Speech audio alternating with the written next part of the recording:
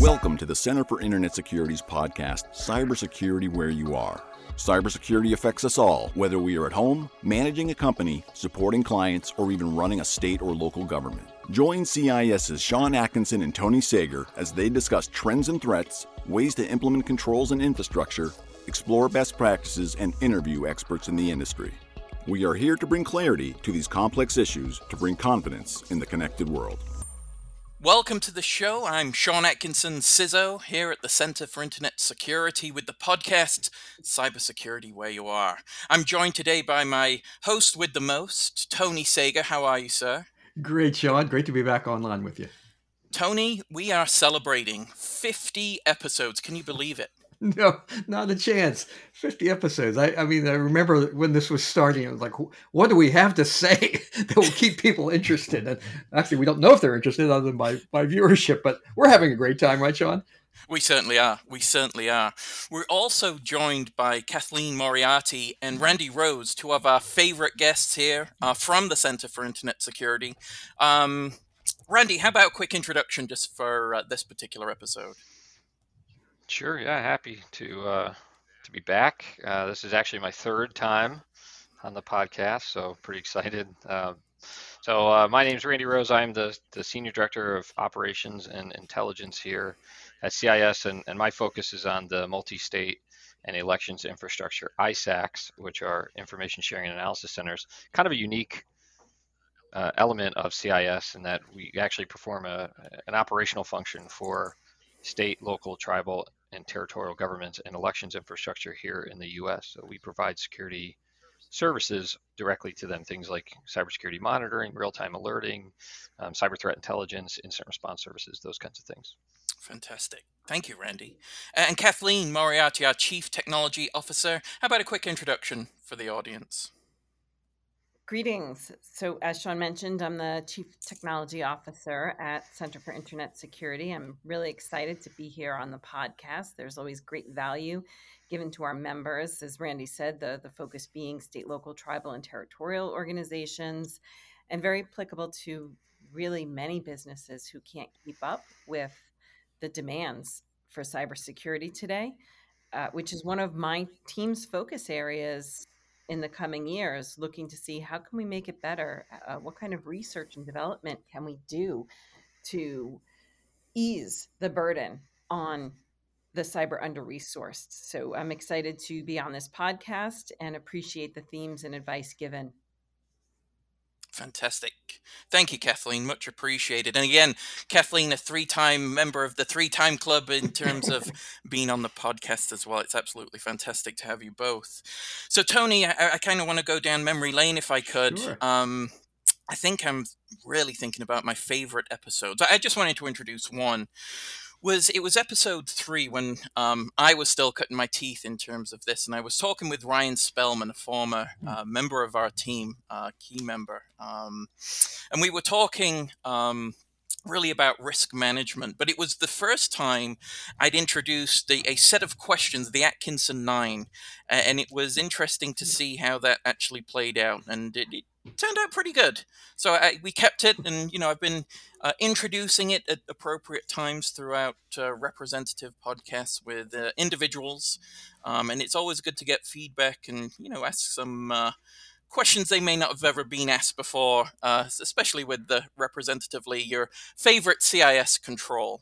And I just have to, and I've never answered the question, so maybe I'll do an episode where I do that. But my favorite control 3, data protection. It's all about the data for me. Anyway, what about you, Tony? What's one of the episodes that sticks in your mind? Well, first, let me comment on your Atkinson 9 there. I have to admit, so I'm going to confess this to you, Sean, my friend. Yep. When you came up with that and proposed, I thought, oh my gosh, what a silly idea this is. But I think I shared with you when you hit me with those, I thought it turned out to be very insightful. It gave us a chance to really talk about some things and for us to find common ground. So, man, that was a learning one for me, and I really do appreciate it. But in that spirit, so what were my favorite episodes? I went back to look through the list recently, and I have to admit, maybe it's because I'm an old guy in this business, but I really like some of I'll say the little more historically focused things that we've talked about. The one that really jumped out at me was think it was 24, getting started in a career in cybersecurity. And if you remember, we had Linny and Thomas on, two young folks who each had an interesting nonlinear story of entering into the business. And that gave me a chance to think about, the full scope of what we're doing, to kind of put in perspective the history of, I guess I'm at 4.5 decades now, this sort of thing, and to appreciate how different the times are, right? To understand sort of how I got to here, but also recognize that the times are really different. And what is a person that's early in their career, what should they be doing that is different than the way I thought about it? And so for me, that was a very thought-provoking moment, a chance to reflect on a long history, but also try to rethink some of the progress and some of the things that I learned in a new context. So I really enjoyed that as maybe a little less heavy technically, but a lot more interesting, I think, in terms of the personal dynamics of the business. Definitely. No, that was again another great episode and great insight as well. It's good to see. I think we were looking at really cybersecurity through the ages in some case, with your perspective, yes. mine, and those coming into the field. It was very, very interesting. And I also have to reflect on an episode. This was episode 18 with Randy, and it was one where we'd thrown in a seasonal treat, as it were, with respect to the top 5 scariest malware. I think we have to repeat that. I like some of the seasonality that we do, because, Randy, I would also look to say, when we reach these top 5 malwares that we've ever seen, and potentially for the seasons, right? I representatively starting seeing malware now for representative seasons, elections, and things of that nature. Randy, what was your insight to the podcast, now being a 3-time member of our podcast here? Yeah, that was actually episode 18 was my first time on. So I really liked I'm a big theme guy, and I'm a huge Halloween guy. That's my favorite holiday. So, for me, having a holiday themed episode and couching it the way you did, it was the top 5 scariest malware of all time. We really deep dived on, what our definition of scary was and why we felt, one particular threat or malware was scarier than others. So we obviously talked Stuxnet, as being like, one of the first convergences of cyber physical activity, where, a cyber attack led to a physical implication in a plant, against industrial equipment, which is huge.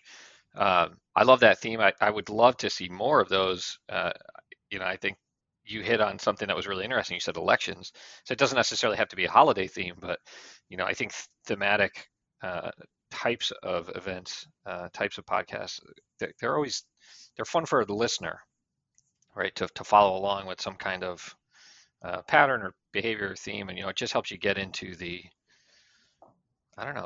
content a little bit differently. It kind of like what Tony said with the questions, right? It stirs up some critical thinking, or thinking about something in a different way. We could always pick our top 5 malware, but top 5 scariest malware, well, that's a different spin on it, right? Or, top 5 holiday themed, Christmas holiday themed things, right? I mean, it's just a different spin on thinking through the same old. Randy, one thing I'll, when this podcast started, kind of behind the scenes, like, where did the name come from? Where you are? And I believe it's, Sean, do you remember? I think it was Danielle that suggested it. And again, it sounded okay. That's an okay name, but it turned out to really resonate once we got started, because that really is part of the theme of CIS, right? We're not there to speak as wizards to people. We're trying to talk to them in their language, right? What do they care about? What are they worried about? What are they afraid of? What should they? And our goal is to help sort through that and to meet people literally where they are in cyberspace, and not to try to impress or confuse or overwhelm them, but to bring it to the things that they really care about. And that, that's a theme, I think, for the company as a whole, and for the podcast, is to really get to that kind of stuff, to be conversational, to be educational, and a little entertaining is great too, because it keeps us going. But I like that focus on theme. Again, it gives you something that will resonate with people and help them feel like this is about their lives, right? Not about sort of technology or abstract things, but about their lives as economic citizens, and their social lives, and privacy, and all those other issues. Absolutely. Absolutely. And then, Kathleen, it actually takes me to an episode that we were together on. I believe this was episode 11. So, kind of in the early days of the podcast, as it were, where we were talking about attestation. In fact, more specifically, remote attestation and the alignment to zero trust. And that's a conversation that we have. Talked about a lot, going through both innovation, but then internally managing a representative approach to zero trust as an organization. I want to get your thoughts on, the episodes that you've heard and the ones obviously that you've participated in. Sure, thank you. So, attestation, I guess when you first raised that just now, I was thinking of our current work, which will be announcing some findings, and it's not moving quite as quickly as I'd like, but it's still very promising and has made a big impact where it is. Um, where it's been implemented, like the trusted boot process that we covered back in that episode. And it's moving up the stack into containers and other places.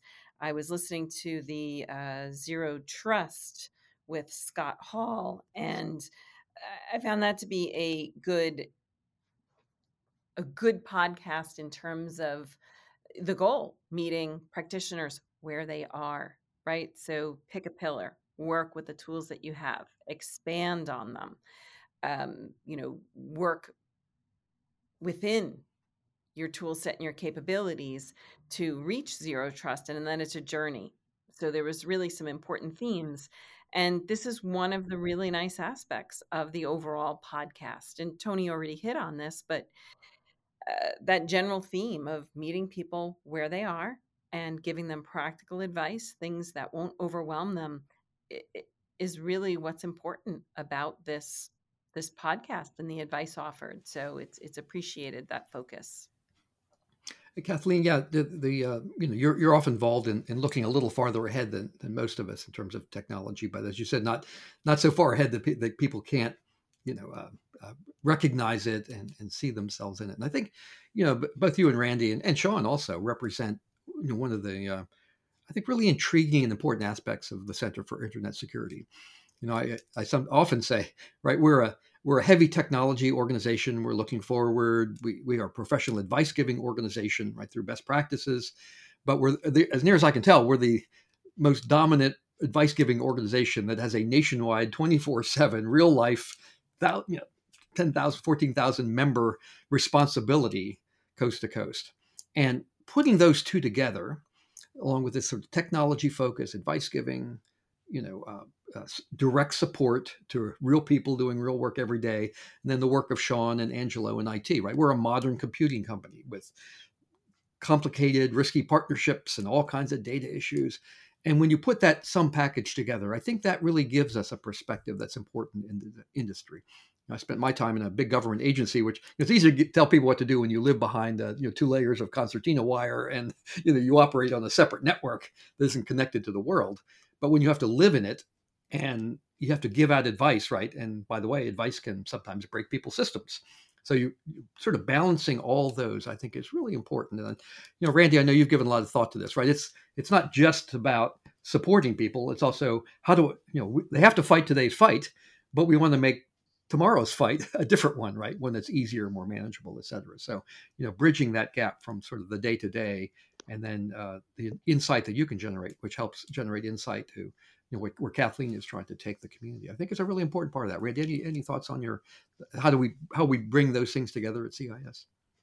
Yeah, actually, that's a really good point. And Kathleen and I, we chat about this quite a bit, and we've actually she's created an opportunity for folks on her team to work directly with my team. In fact, it's actually kind of interesting because we do this sort of the same thing with Sean's team. So under the CISO's office, there are a couple positions that are essentially dual hatted between my folks and Sean's folks, right? Or it's the same person that's executing a mission part of the time under the CISO hat and part of the time under the operations hat. Whether that's on the vulnerability management program or part of our incident response program, we're doing the same thing in Kathleen's between Kathleen's team and my team. So we have folks on her team that are doing research and development that are focused on the future, on bringing true value to our SLTT members through a number of different channels, whether that's working with vendors and putting more of the onus on vendors, or creating opportunities for SLTTs to leverage technology more effectively, or get it in a cheaper, easier fashion. And we do this, not just with my team and Kathleen's team, but also with our sales and business services team and our security best practices teams. So we do a lot of that kind of cross-team collaboration, where my team is providing this kind of, real-time mission support right now in the here and now, while we're working collaboratively with other teams in CIS to prepare them for the future, because it really is all about the future.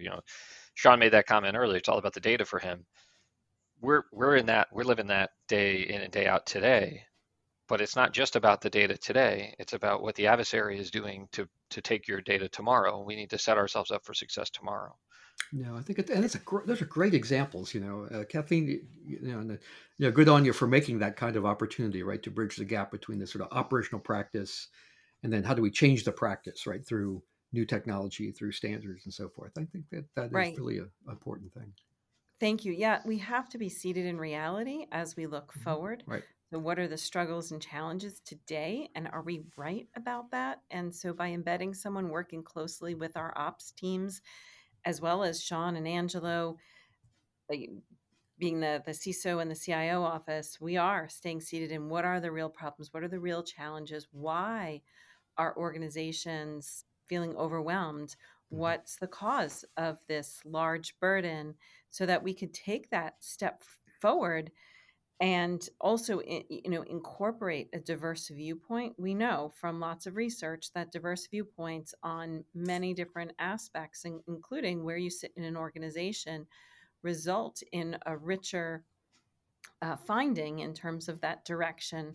And so I'm thrilled that Randy and his team were receptive to this, and they've always been great collaborators, which is extremely helpful to make good, solid forward progress and understanding our members better and what they need, right? So, it's one thing to tell them, here's all of these controls, go off and implement them. It's another to take a step back and say, well, what are you trying to accomplish and how could you accomplish it while meeting security needs? And that's what we're going to look at this year primarily, is really taking that step back and seeing, can we do things a bit differently to achieve those controls and get that cyber hygiene, because right now it's a lot for organizations to take on the way that we hand it to them. And our operational security services team does a fantastic job offloading, but I think there's more that can be done. And so we hope to figure that out with our partners and our members.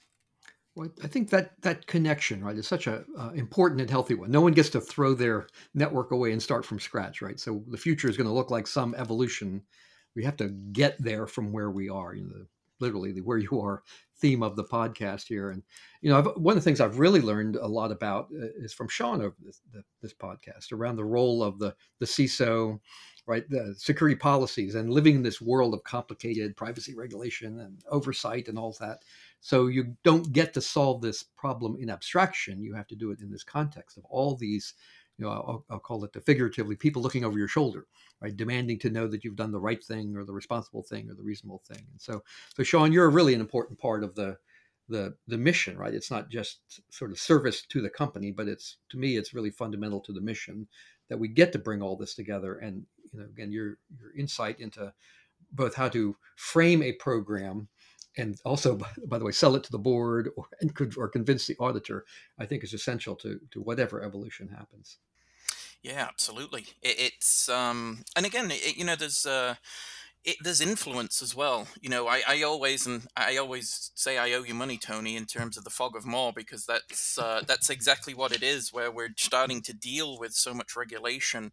And then as we move to be competitive in this space, it's looking at external attestation certification to not only say we are the Center for Internet Security, but that we practice cybersecurity at the highest levels. And that's a constant element for me. It's always an assessment and review, and then working with leaders in this space, such as Randy and Kathleen, is fantastic because you get different perspectives. And one of the things Kathleen mentioned is it's got to be based in reality. So when I'm coming in with a program and saying, oh, here's a plethora of controls, and then it's, well, business is now shut down, Sean.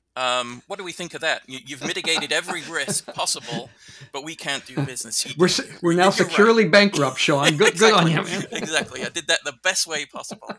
Obviously, I jest, but it is that way because Kathleen's absolutely right. There's a format to review cybersecurity philosophy than its actual practical application, and we do. I think we do a little bit of both, and I think we do it very well. And I love the fact that we can bring on guests and return guests, and we can actually go through and show an evolution of thought, of practice, of where we see things. And it does take me to an episode, and this was an episode with Kathleen and yourself, Tony, about thinking inside the box. And I love that. The concept was absolutely brilliant. I love it.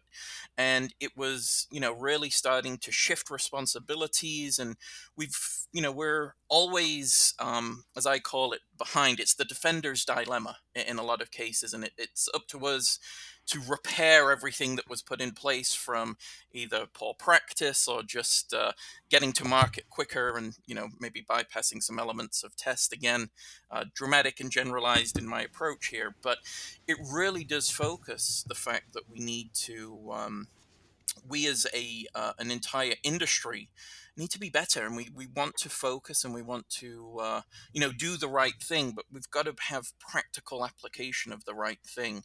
And like you say, Tony, not only do we practice and preach those elements, but it's such a great example to be able to reflect it from many different viewpoints. I think that's the one of the greatest advantages of this particular show. Yeah, I think so. Just switch gears a bit. I'll share another favorite. It was a roughly speaking a two-part episode. Sean was around. I think we had Brian Ray from Ohio on public policy, the relationship between cybersecurity and public policy, which is a big theme that I've been involved with for several years now. And then the next was Chris Cronin. This notion of security reasonableness. That the emerging a theme in regulation and legislation around. So the idea is we are not going to build perfect systems, right? And there's no endpoint. This is about, making reasonable decisions about the business. So an unreasonable decision is to bankrupt your company in the name of security, as you hinted. But a business owner, a mission owner, is in the trade-off business, and so they're trying to accomplish certain things, and in some sense. Every dollar spent on cybersecurity competes for a dollar not spent on something else, right? Employee safety or product improvement or whatever the issues that they're dealing with, and we have to recognize that. So I grew up in the world of the kind of the 70s and 80s of someday the mathematicians will invent the perfectly secure operating system that we can all reason about the mathematical properties, et cetera, et cetera. And as near as I can tell, yes, a lot of brilliant minds thought of that, but they didn't run PowerPoint, so no one used those technologies. So we're really trying to strike this balance, right? And to recognize and to help shape the world of why do people make business decisions that have good or not good security properties. And that's another place where Randy's work with the state and locals really pays off, right? Because it gives us a unique relationship with key public policy holders, the people that really help are trying to get a handle on this problem within their own domains. And so, in addition to the firefighting, Randy, right, you also have this, we're trying to help people who are responsible for large populations of folks and are trying their best to provide an environment, a good business environment, a good social environment, et cetera. And so, I know you've done a lot of work thinking about sort of how that crossover works. Yeah, certainly. I think it's interesting because I think we generally like to take the position. I don't mean we as an organization, just I think humans in general like to think that particularly when it comes to business, that we're making decisions because they're reasonable decisions or because we're operating in the best interest of our stakeholders or our organization, and that generally speaking, people are going to make the best possible decision that they can in that moment. And unfortunately, sometimes we don't have good information when we have to make a business decision. There just isn't enough information at the time, or there are things, there are hidden dependencies. And I think back to and we were planning to have this episode. I was thinking through some of the previous episodes, and I really kept coming. We talked about episode 18, which was a lot of fun, but episode I think it was 22, which is the one that talked about Log4j, is the one that kept coming back up in my mind, because that was an opportunity for us to share more broadly some of the lessons that we've learned related to those kinds of events. When an event happens that impacts a great majority of our members, and at this point we're coming up very closely on 15,000 SLTT members as part of the MS and EI ISAC. So you have 15,000 organizations, and a large chunk of them are impacted by some major vulnerability or an attack against a particular piece of software or service. You have 15,000 different people who have 15,000 different problems, right? Unique to them. Even though the vulnerability might be the same, how that piece of software is deployed, what potentially it impacts in their environment, who their stakeholders are, all of that is unique to them, including also how they respond to those things, what resources they have, if they have resources available from a financial standpoint, from a technology standpoint, from a human capital standpoint. Do they have somebody on scene that can actually help them resolve this problem? So we are always trying to figure that out. How do we communicate most effectively in a crisis to help set our members up for success as effectively as possible, as we possibly can, across this swath of organizations that range in maturity and resource availability. And that becomes, it's a very difficult thing. You actually touched on it earlier when you mentioned to Sean that he has, in addition to the security functions that he has to support CIS, it's really about supporting this broader mission. Well, Sean was also impacted by Log4j, right? Because Absolutely. CIS was not, we were not protected just because we're a cybersecurity organization. Nobody knew about the vulnerabilities in Log4j before they came out. That's the whole premise behind a 0 day. So CIS had work that we had to do as well.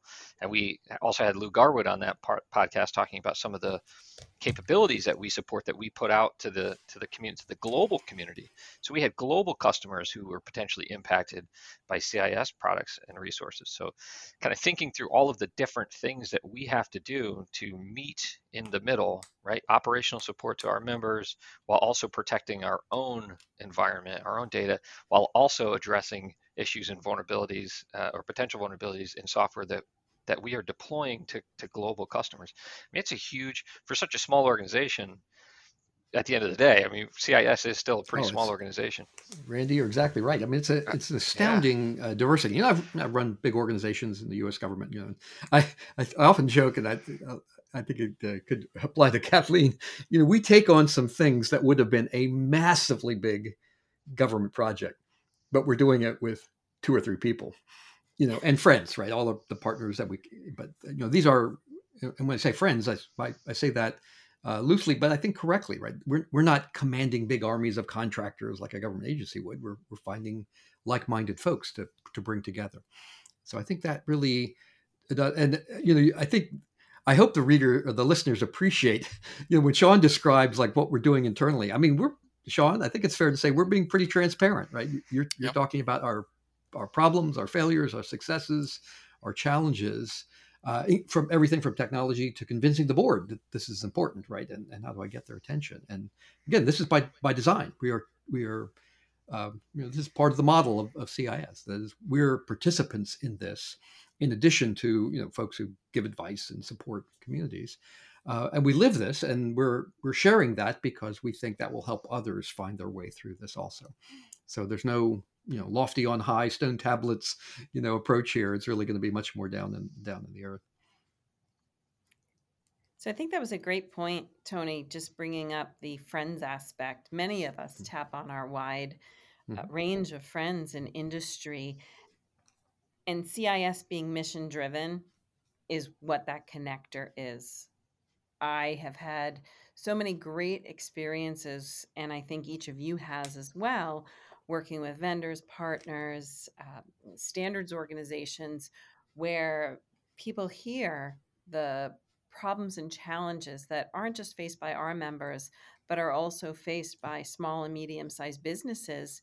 And then they're drawn in and able to take on those use cases, embrace them, and start to have a bigger impact. So while CIS is small in number wise, the impact is large because of the mission and because of the realization that we won't get ahead unless we are all working together. That is a great point, and it's to echo what Randy was saying. I remember in the early days of the controls, as we were merging into CIS, and recognizing, oh my gosh, people are literally reading every word we put out there, right? And to our credit, to theirs, they're taking it really seriously, and that's gratifying. But it also, to me, and I know the folks on this WebEx here, it's an awesome responsibility, right? Those trade-offs that Randy talked about. We really want to do our best. We want to help people across this whole range of diverse organizations that count on us. People literally are counting on us. We are seen as an important friend and a neutral, independent of the government, cooperative but independent of the industry. And so for me, it's always this reminder of our awesome responsibility to do our best. We're not perfect, but to make an honest effort to really deal with this wide constituency and demonstrate our responsibility, whatever it takes, to help them deal with the Log4Js, the incidents, the unforeseen 0 days, and all that sort of thing is really a part of what we're trying to do here. Yeah, Tony, actually, it's funny that you mentioned that too, because I think one of the things that's really attractive about this organization in particular is everybody that works here is very mission oriented, right? They're at CIS for a reason, because they truly do believe in the CIS mission, whether that's tied specifically to the ISAC mission and directly supporting SLTTs, whether it's tied to the controls mission, the benchmarks mission, right? Everybody that works here is very mission oriented, and you don't see that in a lot of for-profit entities, right? Anybody here could probably go with the skill set that they have. They could probably go make more money for a for-profit organization if they wanted to tomorrow, right? I mean, the weight that this organization holds, their resumes are going to be impressive. And one of the things that I found that was really, really interesting was 2 years ago, I did this training here with the media organization to help prepare for having conversations with media, like when we get media inquiries, and they asked me that question, like, well, what drives you? Like in the training, they were asking me, like, what drives you, to come to work every day? And I talked about the mission, and the trainer actually responded to me, everybody that I've talked to at this organization has answered the same way. Every single person here has talked. The first thing that they said was that how much they care about the mission. I think that speaks volumes about not just CIS as an organization, but the caliber of folks that we tend to bring in, and that stick around at CIS. Yeah, the part of the to Kathleen's point, and that's a great point, Randy. I mean, but to again, a mission-driven organization that operates as a nonprofit and can, our view is, right, the term I sometimes use for the company, it's a bit hokey, but I'm an old hokey, is a platform for activism, right? We've shown that we can build a successful, self-sustaining, independent nonprofit. And that is really unusual in this industry, right? Most of our nonprofit friends are really working hard to get grants and find funding sources and so forth. But we have, thanks to the people that came before us, really built a successful business model, and we could be satisfied with that, right? Hey, we're helping people. We got good jobs, got reputation, but that's not enough. So activism, right? What that gives us is this platform, a way to actively really try to change the environment. So the things that Kathleen had talked about, right, and the making of friends, right? We don't have to. We're not sitting back. We're going out there to try and make a big difference. Sometimes that difference has financial implications for us, right? Maybe there's another revenue model there, but frankly, most of them, it doesn't, Right? It's something that we do because we think the community needs us to do that, and we are in a position to do that. And that's such an amazing mindset. But it also then pays off. It allows us to approach these partners that Kathleen talked about, right? To make these new friends, because they know we're not coming because we think this is going to be the way for us to get grant money or to build a new revenue stream through licensing or whatever. We can operate really across a spectrum of activities. As our CEO often reminds us, we have to be a successful business, but we also are activists really trying to make a big difference in all this. And I think that's a unique aspect of what we do. And I think, again, we part of the culture, right? We talk about it, we hire for it, I think reinforce it at every opportunity.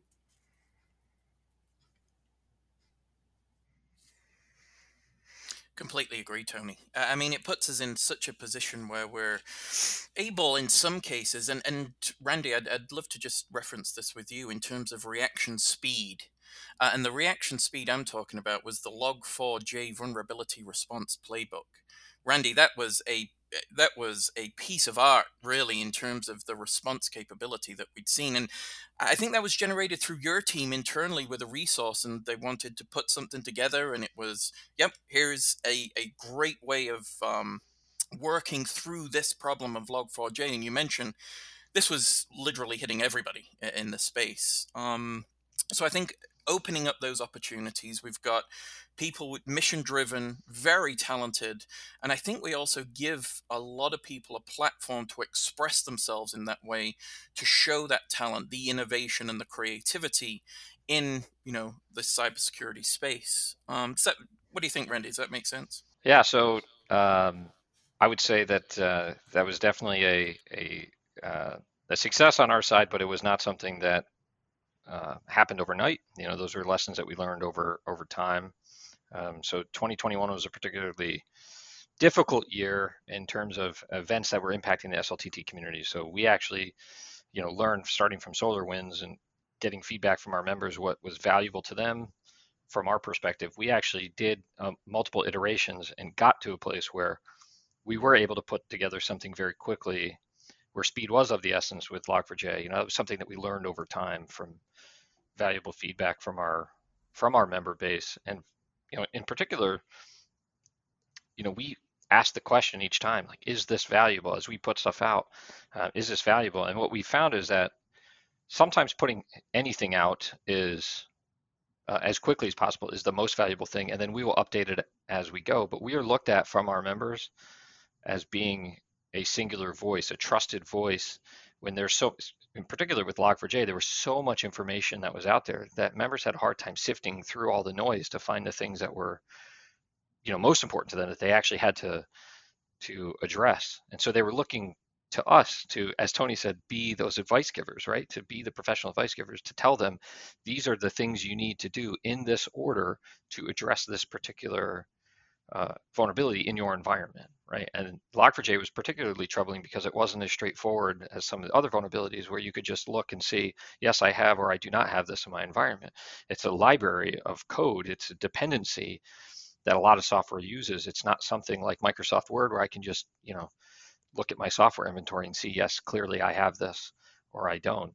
So that was a challenging aspect for it, but that's how we get to speed. Yeah, that's a great example, Randy. Again, of the role that we play, right? We're an IT company, has to deal with this problem, but also recognizing that our membership, right, the people that count on us for advice or directly as members, will have the same problem. And so what can we do to help those, right, who maybe don't have the access to the resources of a team like yours? How can we put it in a way that allows them to take action? And there was a term that Sean, in the podcast episode I referenced about how to get started, used the term a couple of times, curation. That is, it's not a lack of information that's out there, right? There's an incredible surplus, an overwhelming amount. The problem is no one can make sense of it all. So who can I trust to curate? Who can I trust to have the skills and the judgment to pull the essence out of all that fog and provide that role that Randy talked about? And we're very, very conscious of that role, not only for direct members, but for the community at large, the council. So I think that is part of it. It also reminds me of a thing, Sean, we've just been through our strategic planning cycle, right? And one of the joys of having a board of directors, and we do, who we all love, is no matter how much success you have, they want to know, so what's next? What's the new thing that you're going to come up with that will be even better? And some of that discussion was about spending more energy analyzing and documenting the way we deal with these problems and sort of creating more practices that reflect that real life experience that we generate for ourselves, in the spirit of the Log4j as Randy described. So curation was that your word of that episode, and I really liked it. Yes, absolutely. And just as an FYI, when the board says, "What's the next thing you're going to be working at?" I just turn to Kathleen and just wait for her. Exactly. So Kathleen, what are we going to do next? Help. Well, I think there's a lot of opportunity, and the work that the federal government is doing is also very promising. We can complement that work with a slightly different angle with this focus of SLTTs, organizations with very few resources, because not only does security have to be built in by design and by default, it also has to be managed at scale. We have architected systems for the last 30 years or more where the end organization has had in the beginning a desire to have lots of configurability, right? To have their hands into everything. But the reality is that, a good 90% of organizations don't have that level of expertise on staff. And so we've placed an undue burden on them. And we have to think about our systems, our applications, our management of security over time according to the market. There's always going to be some that love that high level of configurability, and there are products for them. So I think we need to drive forward and better accommodate the larger set of organizations who don't have those resources. And so the next 5 to 10 years hold some promise if we can think of that in terms of market sector. And that's some of the thinking we're going to be diving into, myself and my team, and hopefully some of you lending your expertise as well in the coming years to see how can we get further ahead in the next 5 to 10 years and help these organizations very meaningfully. No, great stuff, Kathleen. And yeah, there's plenty of big challenges. As you say, we use as sort of a catchphrase sometimes in the strategic discussions that I forgot where we came up with this, but most of our economy cannot defend itself in a traditional kind of security, build it yourself model that Kathleen described, right? Where you buy IT, you go get security guidance, you buy security tools, you train people. That really doesn't apply to literally most of the economy in the US. And pretending that's how people will solve it is not going to solve the problem, right? It has to be built in. They need to buy security. It needs to come from their suppliers further up the tech stack. It has to be encouraged through policy, through the insurance industry, and this sort of moving earlier, the left shift that Kathleen often talks about is really important, but it won't happen on its own. And so again, our activism allows us to try and bridge that gap between where people are today and how do we reshape the environment so we're in a different and more winnable fight for tomorrow. Absolutely. No question. And I think that leads us then, Tony, into maybe concluding this respective podcast again.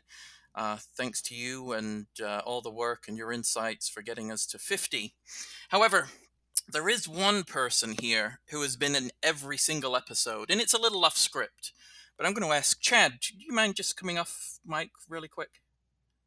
Yeah, hello guys. Yes. So Chad, just wanted to say, and just for the 50th episode, that this is not only mine and Tony's and the team's, but really a celebration of your work and ability and the ideas that you're bringing and everything. I just wanted to say thank you so much and appreciate everything that you do for CIS and for getting this podcast curated, managed. But I wanted to ask you, Chad, any particular episode that you liked? Whew. Well, usually it's the one with the most bloopers. Those are. We knew you were going there.